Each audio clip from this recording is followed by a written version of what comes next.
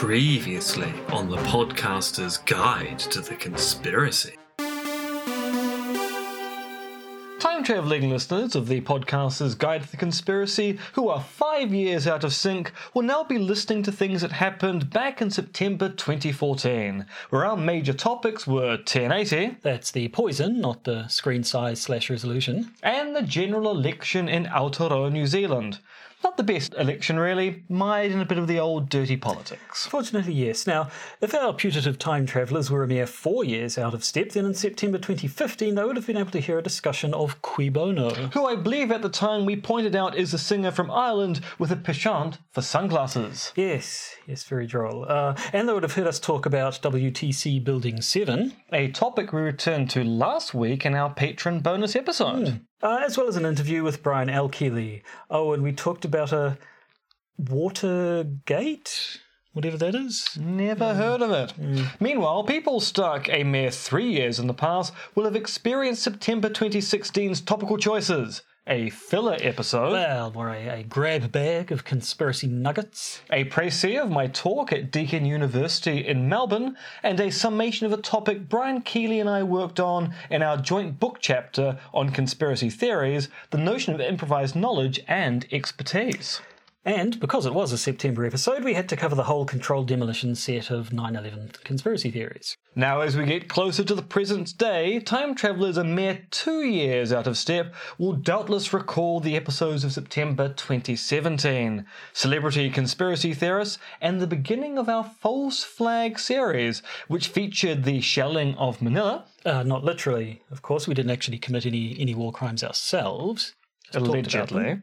The Gleiwitch incident and those Istanbul pogroms. Yes, and finally, last year's visitors will have heard our September 2018 sweep consisting of not one but two Michael Collinses, our first discussion of that whole QAnon thing, and then some junk science like the Flat Earth thesis and the Dulles plan. But now is not the past. Now is the future. Well, almost. Because it's September 26, 2019, and this is the Conspiranews.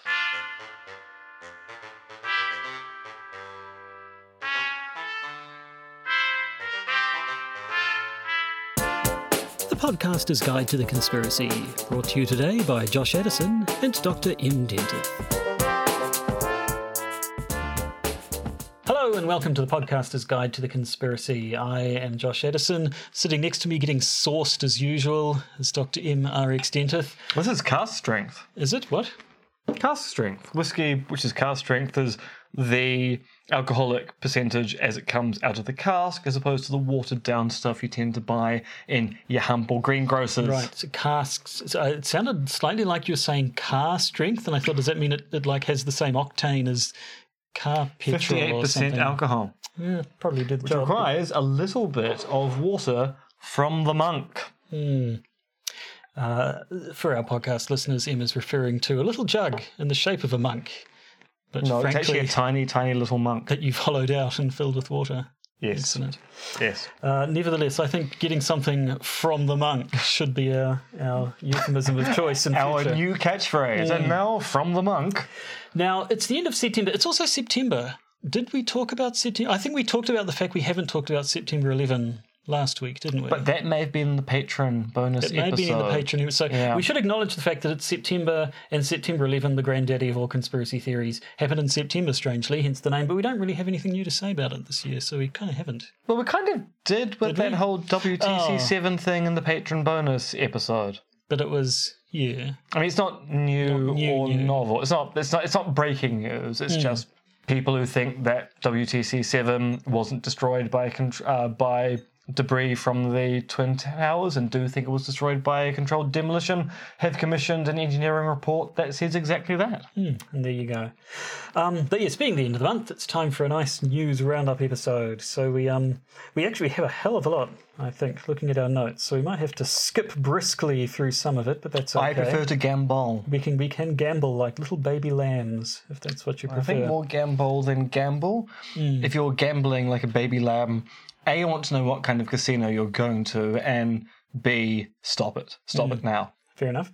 So yes, I think we have a lot of sort of updatey stuff, most of which we've mentioned in the bonus episodes. So we'll skip past that quickly. But before we get to that, we have some actual new news. And that requires a sting and a fortress around my heart. Breaking conspiracy theories in the news. So I guess we have to start with the big news. And that's one the of news. the big news. Well, yes. Well, the other big news is actually in the update section, because it is kind of an update to a story we've already told. Did Boris Johnson lie to the British public, the British Parliament, and the Queen? The Queen, ladies and gentlemen. I know. I mean, the British are really concerned, but he may have lied to Parliament, but he lied to the Queen. How dare he?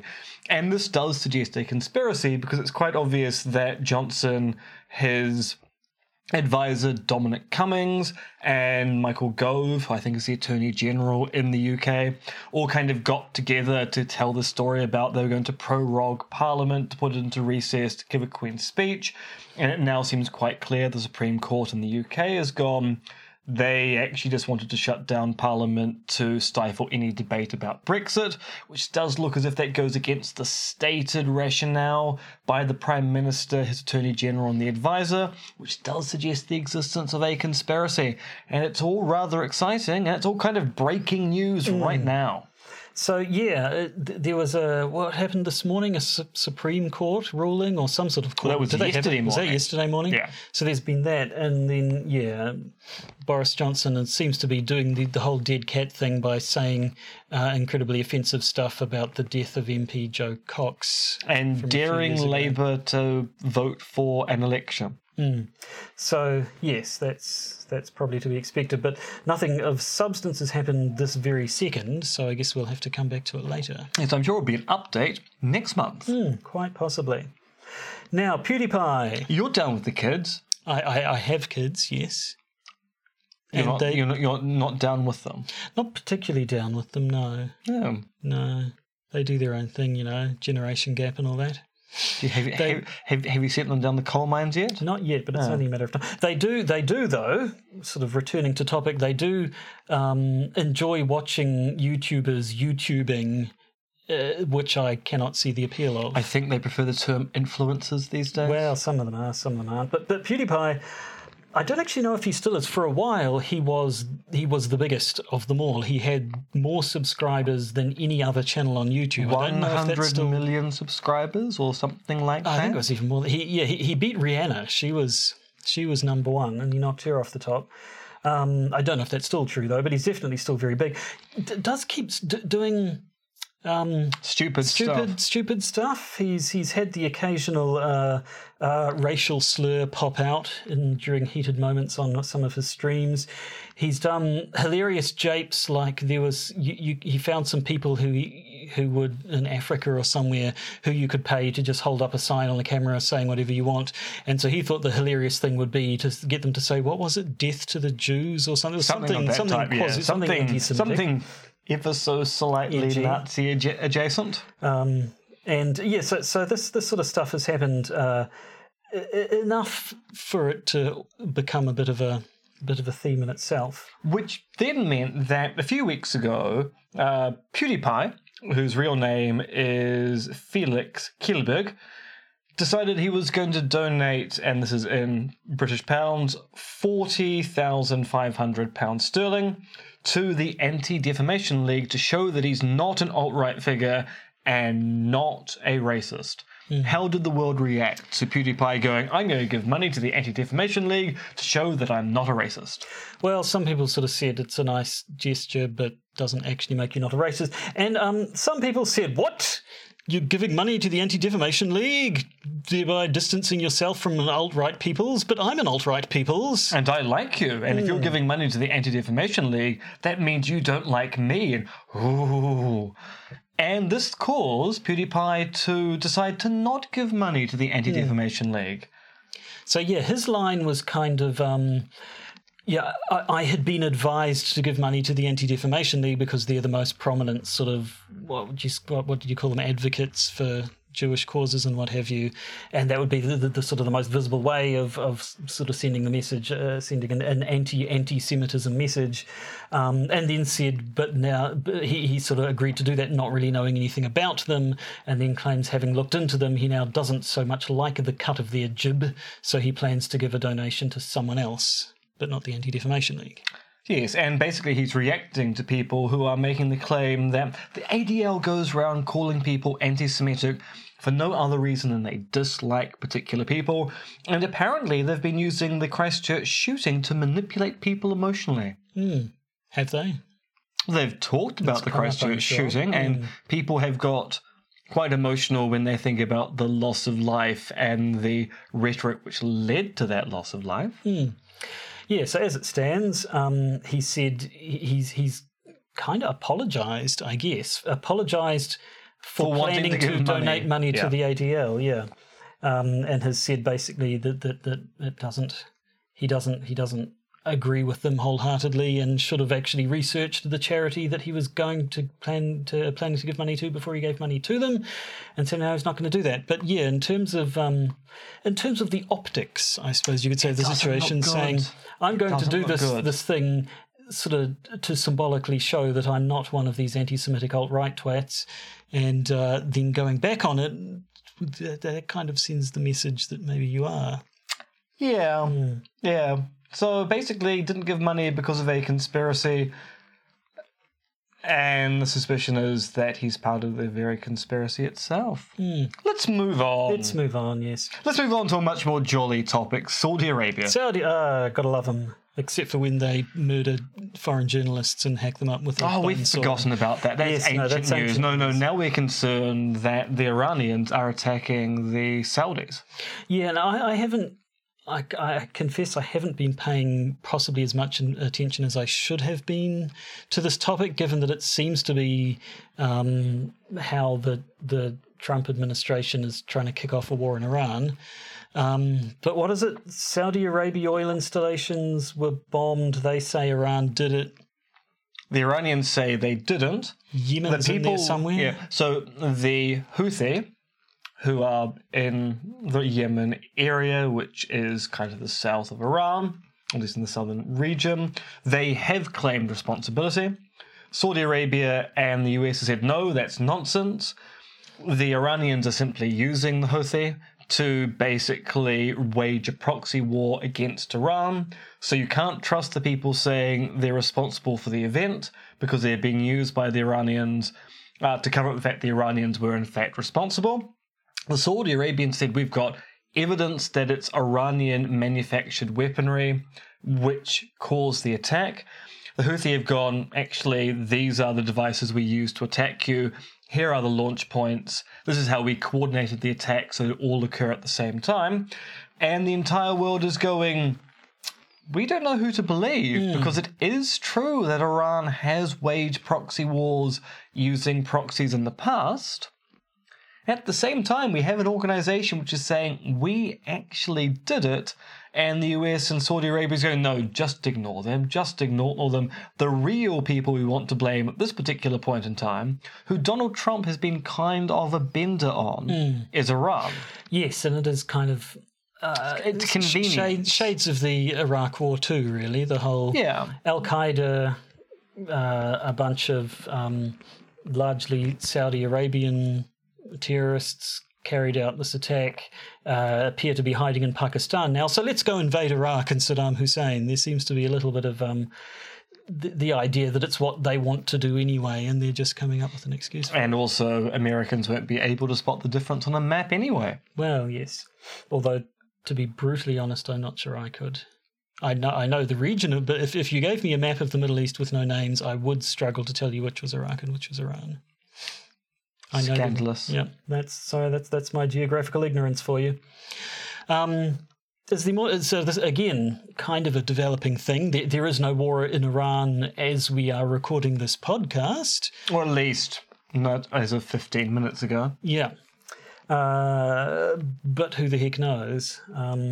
And certainly I can think of one or two beleaguered American presidents who might fancy a distraction at the moment. But we'll get to that shortly. We will. But some local news now. Yes, so this is the story of Marawa Glover. Now, she's a finalist for New Zealander of the Year due to her work around smoking cessation in Maori, particularly pregnant Maori women. But it turns out she takes money from Philip Morris, and this is causing many health researchers, not just here but abroad, to look askance at her work and her advocacy. Yeah, so it's kind of a murky one, really. It really is very murky. She has done some genuinely good work here around smoking. But she has the foundation that she set up has received $1.5 million New Zealand dollars from the Foundation for a Smoke-Free World, which is a US-based foundation whose sole source of funding is Philip Morris. Now, she claimed at the time when she was being interviewed about this case of, you can't say it's all just from Philip Morris. I mean, I get my money from this foundation, and it gets its sources from all sorts of places. Philip Morris is probably just one of the donators. And then they went, no, actually, Philip Morris is the sole funder. It's their foundation. The money has come indirectly from Philip Morris. And we do think it's a little bit unusual that for someone who does research into smoking, you're not aware of how this works. Now, I suppose the question to ask, though, is... It would be fairly blatant if someone who's doing work on smoking were to receive a bunch of money from a foundation funded by Philip Morris and then come out with the result. Actually, it turns out smoking's not that bad. Smoking's kind of cool, actually. You should all do it because it makes you interesting and fashionable. But so what has she actually been saying? Now, so you're vamping here because your tablet's just crashed once again. You've got no access to the notes. What I do, because it's a much more reliable Apple and knew ecosystem. what the load said and was leading you towards the next point. That I knew was I there. just like to sometimes part the cursor on this podcast. I had my tablet has a weird bug that sometimes it restarts itself for no reason whatsoever. Usually in the midst of the podcast. Yes. So, yeah, the right questions here. Is her research driven by the funders, Philip Morris, or is her research actually driven by her research? And this is a murky situation because she is skeptical of passive smoking, and that's something that Big Tobacco has been skeptical of for quite some time. She thinks that we shouldn't focus on stopping young people from taking up smoking. We should be focusing on heavy smokers, which is something that the big tobacco companies have also talked about, because the big tobacco companies are afraid that if we focus our attentions on people entering the smoking marketplace, there won't be a smoking marketplace in a generation's time. So they'd much rather we focus on the heavy, problematic smokers rather than casual smokers and the like. And she also opposed the recent ban that was brought in by the New Zealand government in smoking in cars. So you can no longer smoke in a car if you've got other is it other passengers or just children? I don't know. I think it's just children. But... So she does have a variety of positions which do seem to at least resemble positions put forward by big tobacco companies. But the problem is researchers who have worked with her are saying, no, actually, she holds these strident views, but they are usually evidence-based. They're usually based upon research, or at least saying, given competing priorities and funding decisions we've got to make, this is what we should do for the most outcome. Yeah, so it's an interesting situation. You sort of have this sort of situation that outwardly kind of seems to be on the level, but then when you dig a little bit, looks to be conspiratorial activity in terms of at least sort of people trying to peddle influence while hiding the fact that they're doing so by laundering their money through a foundation. But then counters to that saying, well, yeah, maybe that is true, but it still doesn't actually mean that this the research coming out of it is invalid. So, and did we say at the start she is up for New Zealander of the Year? Yeah, that's the thing. I mean, she's doing seems to be doing important work, but it's all just a little bit hard to know what to make of it. And at the same time, she's been blacklisted by the World Health Organization because of the association with Philip Morris. So it is a very, very murky situation. Is that something they did specifically to her, or is it simply they blacklist anyone who's associated with this foundation? Basically, yes. Yeah. So yeah, it's a funny one, and an interesting, just from a sort of academic might not be the right word, but an academic sort of viewpoint of looking at how conspiracies work and stuff. It's kind of interesting to sort of see the claim and counterclaim, and whether or not the claims actually impact reality in any case at all. Yeah, so the short story here is just don't take money from big tobacco. Well, yes, it'll probably make life easier in the long run. It really would. So now we have one last new news. That is something, not an update to a story we've had before. Our bonus patron content listeners will have heard a little bit about this, but we'll cover it again because it's too good a story not to. Precisely, because it's all about sea monsters, isn't it, Josh? Sea monsters. So an underwater observatory in the Baltic Sea. The Botnes Ek Observatory. It's gone. It's not there no more. Yeah. Not a manned observatory, we should say. It was transmitting data one day. It stopped transmitting data the next day. I haven't written down. It's worth about $400,000 US dollars or so. So they sent divers down to work out what's gone wrong with our rather expensive observatory, and it's gone. All that's left is a ripped cable, and it's been removed. And according to the weather scientists who investigate these things, there was no storm at the time. There's no deep sea current that would have dragged it away. It's been taken, and I say it's been taken by sea monsters for no evidence whatsoever. Well, quite possibly. So apparently the area is restricted for fishing, so it couldn't have been dredged up in a net. People have said that supposedly sharks sometimes go for cables and could possibly have bitten through it and then it could have gone away or something, but then other people have said, no, that isn't actually possible. So yes, I think the leading contention among most people is that it was taken away by human looters wanting to get their hands on several $100,000 worth of equipment, but I think the sea monsters hypothesis should not be ignored. See, the fact that they're denying it's a sea monster makes me think that's the real conspiracy. That's exactly what a sea monster would say. And the people who work for sea monsters. Who are themselves sea monsters. This is the claim I'm making. It's sea monsters all the way down, all the way down to the bottom of the ocean, yes. Does the ocean even have a bottom? I mean, that might be part of the conspiracy. Well, I don't know. Now we're really through the looking glass. Yeah, we've really bottomed out on that one. Oh dear God! Now we're into bad pun territory. Time to.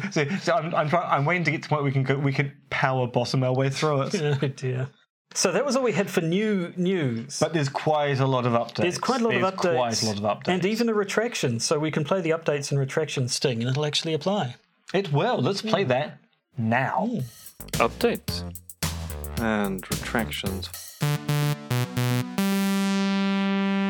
Now, an update to an ongoing story. I think there's something about some sort of someone getting impeached for something. Donald Trump or something? It doesn't sound like a big deal. Is it even worth mentioning? Given it does seem to suggest conspiracy, we're kind of obliged to bring it up. I suppose. Yeah, so just today, and did it start coming out yesterday? I was only reading about it today. Right.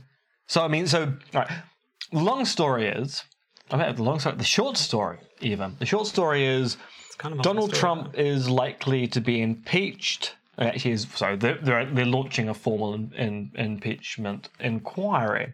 May end up being impeached on the basis of demanding the Ukraine basically investigate Joe Biden's son, Hunter Biden, around a corruption story that we covered back in episode 219. Yes, we did talk about it a while ago. So this is why this is an update and not news. So the claim, the conspiracy theory is that Biden used his influence to basically make an investigation into a business that his son was involved with go away. Which is a story that Donald Trump seems to be spinning when saying that people need to investigate Biden and justifying the phone call to the Ukrainian president, who we'll get onto in just a second. But it's still a bit of a background on the whole Biden situation.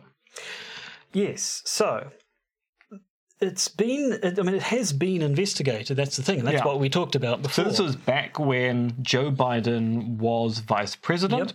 There was a situation in the Ukraine where it turned out the country's chief prosecutor, Viktor Shokin, was corrupt. And Viktor Shokin was the person who was responsible for investigating corruption in the Ukraine. And Biden, as vice president, basically urged the president of the Ukraine at the time to investigate the corrupt prosecutor so that there wouldn't be any further corruption in the Ukraine. And at the time, Republicans tried to paint this as being a case of Biden's real motivation being covering up the corrupt practices of his son, Hunter Biden, who was working for a Ukrainian gas company at the time. Now, Ukrainian anti-corruption activists, who you'd think would have an interest in finding out on the ball whether or not corruption is occurring in Ukraine, have basically said that this side of things, the Biden using his influence angle of it, did not happen. So the investigations there certainly pour cold water on these things, but should the claim be true, of course, it would be very harmful to Joe Biden, who at the moment is looking like one of the leading contenders for being Trump's opponent in the 2020 election. Yes. I don't think he'd be a good president, but he does seem to be quite popular. And so, now it started off. There was a few days ago. There was the whole whistleblower thing.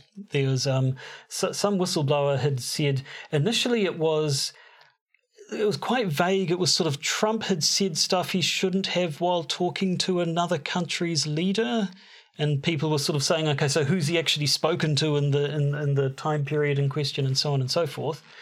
But since it now seems to have come out that it was his conversation with the Ukrainian president. Was the one in question, and it seems to have been this thing basically here where Trump, the insinuation was that Trump was threatening to withhold military aid or something like that, unless they did his bidding and investigated Joe Biden. And indeed, what came out today was it turns out, at least the accusation, is that the condition for Trump talking with the Ukrainian president was this topic had to come up. I had not even got to that. That was breaking news this afternoon. So yes, the claim is that Donald Trump is pressuring the Ukrainians to do an investigation into the firing of the chief prosecutor in the Ukraine and the lack of investigation into Hunter Biden's activities there, on the notion that the US is going to restrict around about $400 million worth of aid to the Ukraine unless the Ukraine actually does the investigation on Trump's behalf, which does look like asking a foreign government to give you aid in preparation for an election, which looks like the kind of thing which is impeachable, which then led to Nancy Pelosi actually announcing impeachment proceedings going ahead in the US. So the White House has released a transcript of the call that isn't. It's all to do with apparently it's there's a reconstruction there's and voice, a memo. Yeah, there's voice recognition software that sort of records or scans all calls from the White House, and so it's sort of a transcript via voice recognition software of this call, and there's possibly been some editing and so on. And people have sort of said, okay, this is the administration that tried to fake a hurricane report by drawing an extra line on it with a Sharpie. Can we trust that this transcript they supply is anything? What it has contained is enough open for interpretation that Trump supporters say, look, see, it proves nothing bad went on, and Trump detractors say it proves something bad did go on. And in terms of it sort of sounds a little bit like a mafia shakedown. So obviously there is no point at which Trump says, investigate Joe Biden or I will withhold US military aid for you, but it's just sort of, mentions Joe Biden, happens to mention military aid at the same time. It's, and people sort of, some people have come out and said that, this sounds exactly like a what's the word, protection racket sort of a shakedown. And because, once again, it's a reconstruction of a conversation, people are going, if this is the best they can do to shunt attention away from the issue by not releasing the full transcript, this is pretty damning in its own way. Because, the transcript goes a bit like this.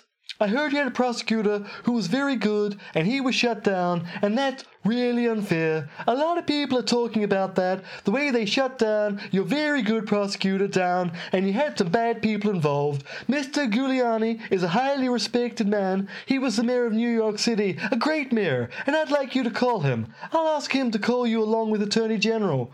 Rudy very much knows what's happening, and he's a really capable guy. If you could speak to him, that would be great. The former ambassador from the United States, the woman, was bad news, and the people she was dealing with in Ukraine were bad news. So I just want to let you know that. The other thing, there's a lot of talk about Biden's son, that Biden stopped the prosecution, and a lot of people want to find out about that. So whatever you can do with the Attorney General would be great.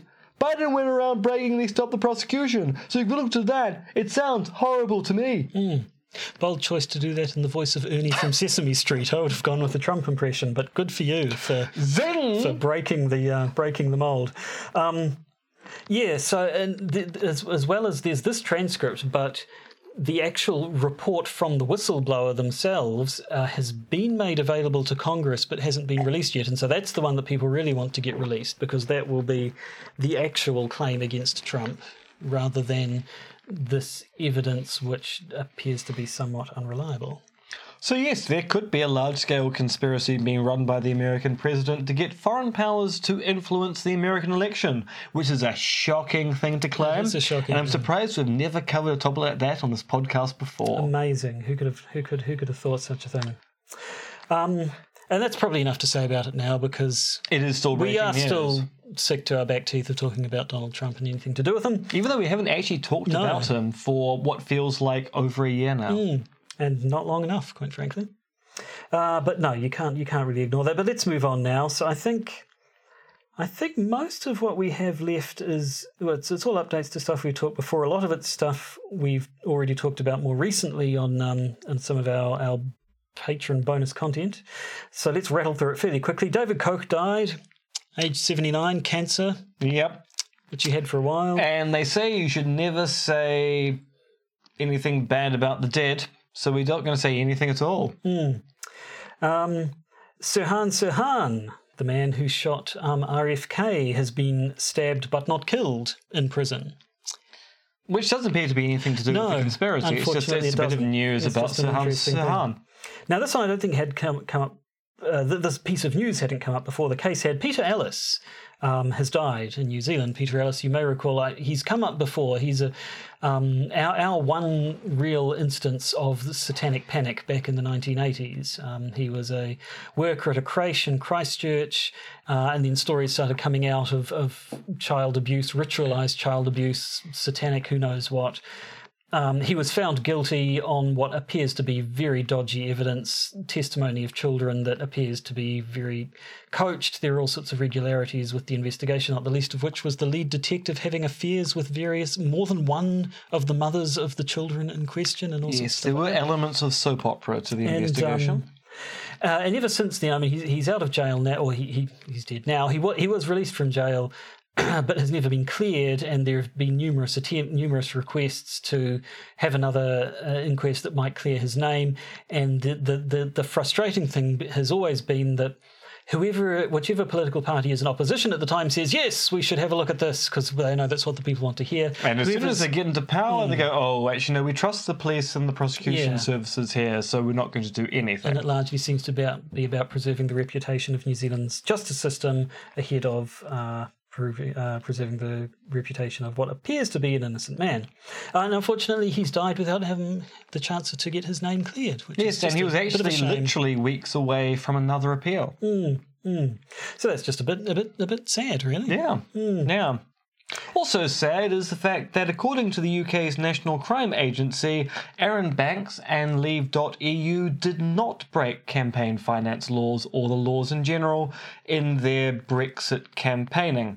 So they had appeared to break campaign finance laws by brokering a loan via Aaron Banks, who was running Leave.eu, rather than getting the loan directly as an entity.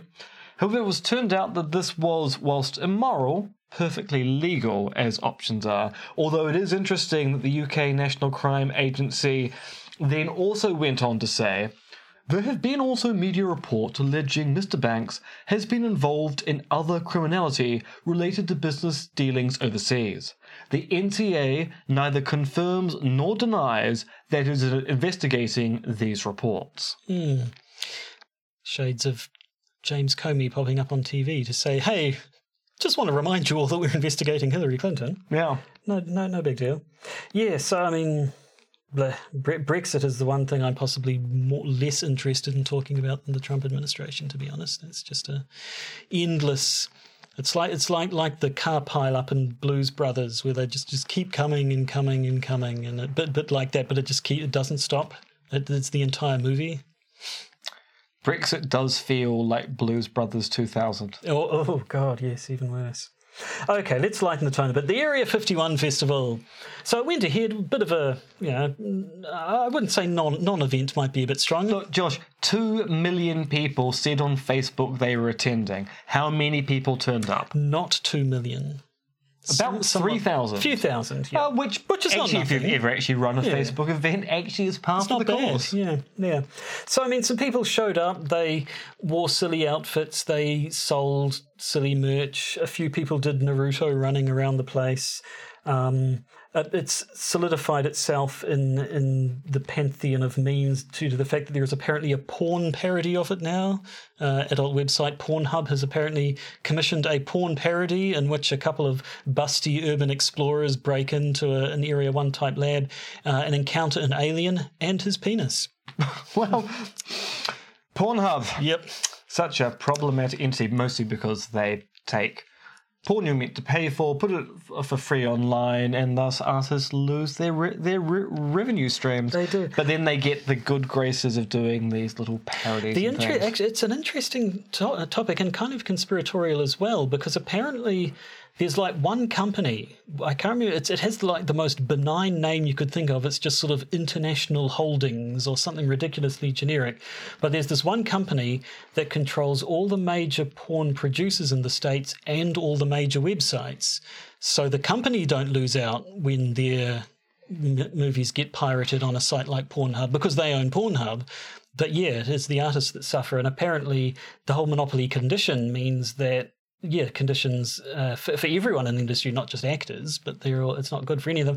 And nothing's going to be done about it, because for something to be done about it, a politician is going to have to stand up in Congress or Senate or wherever and say, hey, we need to do something about regulating the porn industry, and from then until the end of time will be known as the porn politician, and no politician wants to do that to their career. So we should rename this podcast the Porncaster's Guide to the Conspiracy. We can get pirated on Pornhub. They could make a porn parody of us. Oh, I want to see that. I don't, but yeah. So yes, Area 51, bit of a fizzle. Pornhub, actually a global monopoly that will probably crush us all beneath its iron and slightly... No, Amazon's going to do that first. Yeah. And Amazon's going to get into porn eventually. Well, yes. Alexa. Yes? Not sure where you're going. Not sure I want to know. Precisely. Okay, back to reality then, or I suppose the Area 51 kind of counts as reality, but back to more earthy topics. Jeffrey Epstein. Still dead. Yep. So there's been lots of stuff coming out about his suicide, or was it?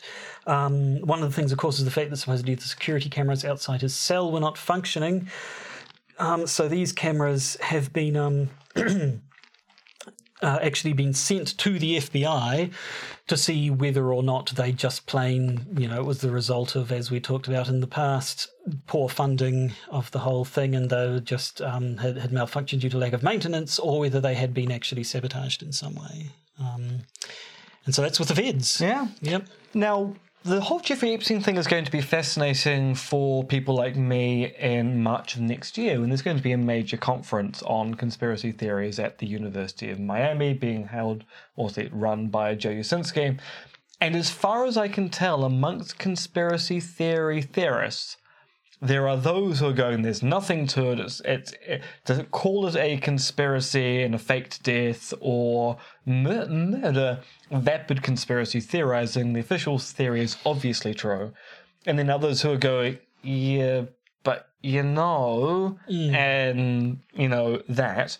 And I think it's going to be a quite contentious issue in the field of conspiracy theories, between people who are going, actually, there seems to be enough grounds to at least go, we should consider the possibility, versus the theorists who are going, no, it's just stupid, vapid conspiracy theorizing, shut up about it now. I mean, certainly from as we talked about when we talked about Jeffrey Epstein the first time, the sort of the layperson angle, and that this one event has been the one more than anything recently where I've seen lots of people saying, don't normally go in for conspiracy theories, but this one, it seemed to be... So I don't know if it's just sort of a more recent distrust of the rich and powerful, but then there's always been a bit of that anyway. So sort of person who supposedly could threaten the interests of the powerful elite conveniently is no longer a problem for them. It certainly seems... I can see there's an element of plausibility to there. Oh, yeah. Yeah, as I say, it's going to be a very interesting issue in March of next year. And finally, an update on Malaysian Airlines MH17, which is the other one. MH370 is the one that disappeared. MH17 is the one that got shot down. It's kind of a straight-to-DVD sequel to MH370. The one we actually know most of what happened to it, but not a few crucial details. So shot down over Ukraine. Was it shot down by Ukrainian forces? Was it shot down by Russian forces? Was it shot down by Ukrainian loyalists, not separatists, the opposite of what separatists are? Was it shot down with sort of Ukrainian elements who were armed by the Russians and sympathetic to them? Was it Russians in Ukraine? Was it Ukrainians in Russia? Who the hell knows? So we have some... Yeah, so what we do know is that there's been a prisoner swap between Russia and Ukraine recently. And one of the people who claimed responsibility for the downing of MH17, Vladimir Semak, has been given over to Russia, which has led to people in the EU in particular going, that was the worst decision Ukraine ever made, because at least when he was in your custody, you had the ability to pressure him to explain what was going on. But now he's ensconced in Russia. We'll probably never hear from him ever again. Yes, so a bit of a blow to the case there, because I mean that the results of the Dutch investigation, wasn't it, was that it was Russian forces within Ukraine, yes, was it? It was certainly a Russian so either people loyal to Russia Mm. or actual Russian military forces operating with Ukraine's borders were the ones who sent the Buk missile up to down MH17 to then blame the Ukraine for what went on. Yep. Or inadvertently downed a passenger jet thinking it was a Ukrainian jet. So yeah, I mean that's been the results of this Dutch investigation, but nothing conclusive has happened, and now this seems to be somewhat of a blow towards something conclusive actually happening. Because Russia, by and large, never extradites its citizens or its holdings for investigations overseas. So basically, Vladimir is probably palling it up with the other Vlad, and we'll never hear from him again. That's a shame. And I think that brings us to the end of all our news updates. But we do have time for a retraction. We have a retraction. Josh, retract. What I should like to retract is a couple of episodes ago when we were talking about Tesla, we had fun talking about the whole Edison electrocuted an elephant thing. I found out more recently that that's kind of actually not true. There is a famous movie, Electrocuting an Elephant, where Topsy the elephant was scheduled to be put down, basically, and they decided to make a public spectacle out of it for some fairly ghoulish reason. The whole thing was just kind of messed up. They I don't know if the SPCA existed back then, but some animal welfare groups sort of said, dude, you can't just electrocute an elephant. And they're like, okay, well, they had a bunch of other contingencies in place to make sure they did kill the elephant quickly without it suffering. So it was like fed poison and then electrocuted, which sort of dropped it instantly and appeared to, if not kill it, then knock it out, and then strangled it to death. How would you strangle an elephant to death? They had big motors, apparently had like a cord around its neck and great big steam engines or something pulling on it to make sure. The story gets more horrific the more you describe it. But the point is, this was filmed. It was filmed by the Edison Film Company, and as a film made by the Edison Film Company, when you get to the end of it, in the credits, it says by Thomas A. Edison.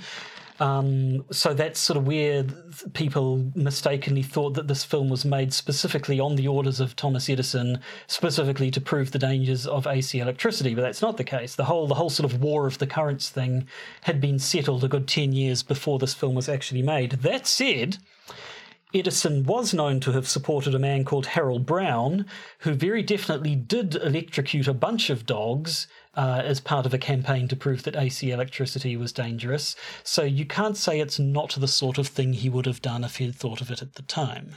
It's true. Edison was a very, very terrible human being. And this Harold Brown guy, he electrocuted a bunch of dogs, and then sort of electrocuted a bunch of more dogs when people claimed that possibly his electrocutions hadn't been, like they'd sort of said, oh, well, because you electrocuted one with DC and then AC and the AC killed it. Well, maybe that was because the DC weakened it first. And so he said, oh, fine, I'll electrocute a few more dogs.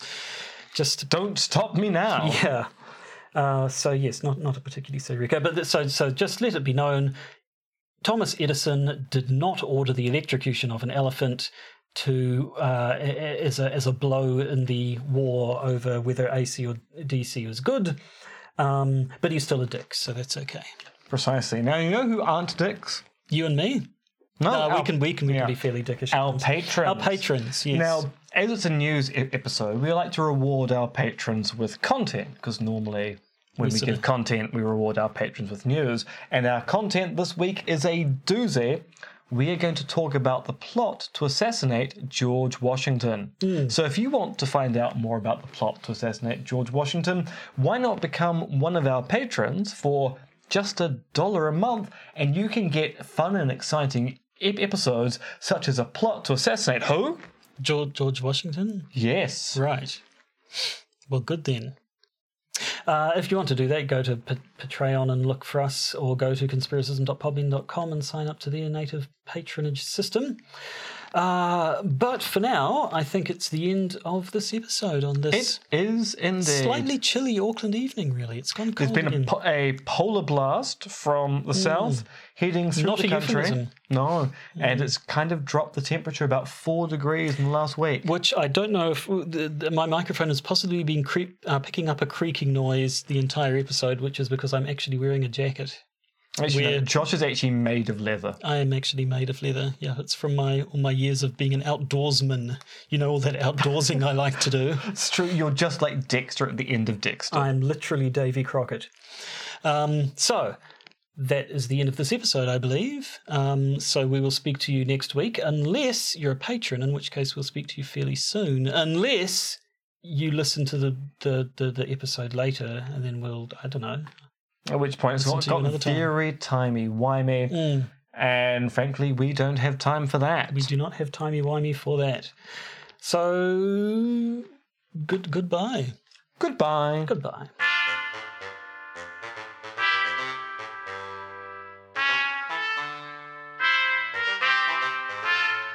You've been listening to the Podcaster's Guide to the Conspiracy, starring Josh Addison and Dr. MRX Denton, which is written, researched, recorded, and produced by Josh and M. You can support the podcast by becoming a patron via its Podbean or Patreon campaigns. And if you need to get in contact with either Josh or M, you can email them at podcastconspiracy@gmail.com or check their Twitter accounts, monkeyfluids and Conspiracism.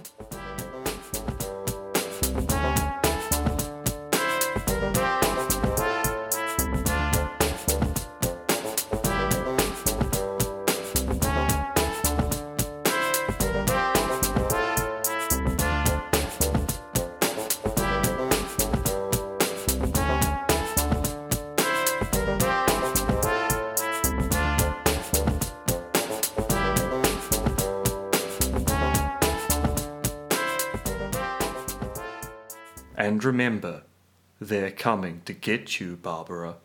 I could hear your leather jacket creaking. Yep. Like Jonathan creaking. TV show that probably went on ever so slightly too long. I didn't watch much of it after the second season, I think. Yeah. No. Some of the films were okay. The ones with Rick Mayall were great. Oh, did he come back? Yeah. Excellent. Yes, Yeah. I only saw him in that first Christmas special, which He came back at least once, if not twice. And he was as Rick Mayall as you expect Rick Mayall to be. Never the greatest dramatic actor, No. but the greatest Rick Mayall. Yes. I don't think there has been a better Rick Mayall. I can't think of one. There might have been one in 1366, which was better, but that because don't it talk was and about not that. who. It was a mantelpiece, but it was a really fine Rick Mayall mantelpiece.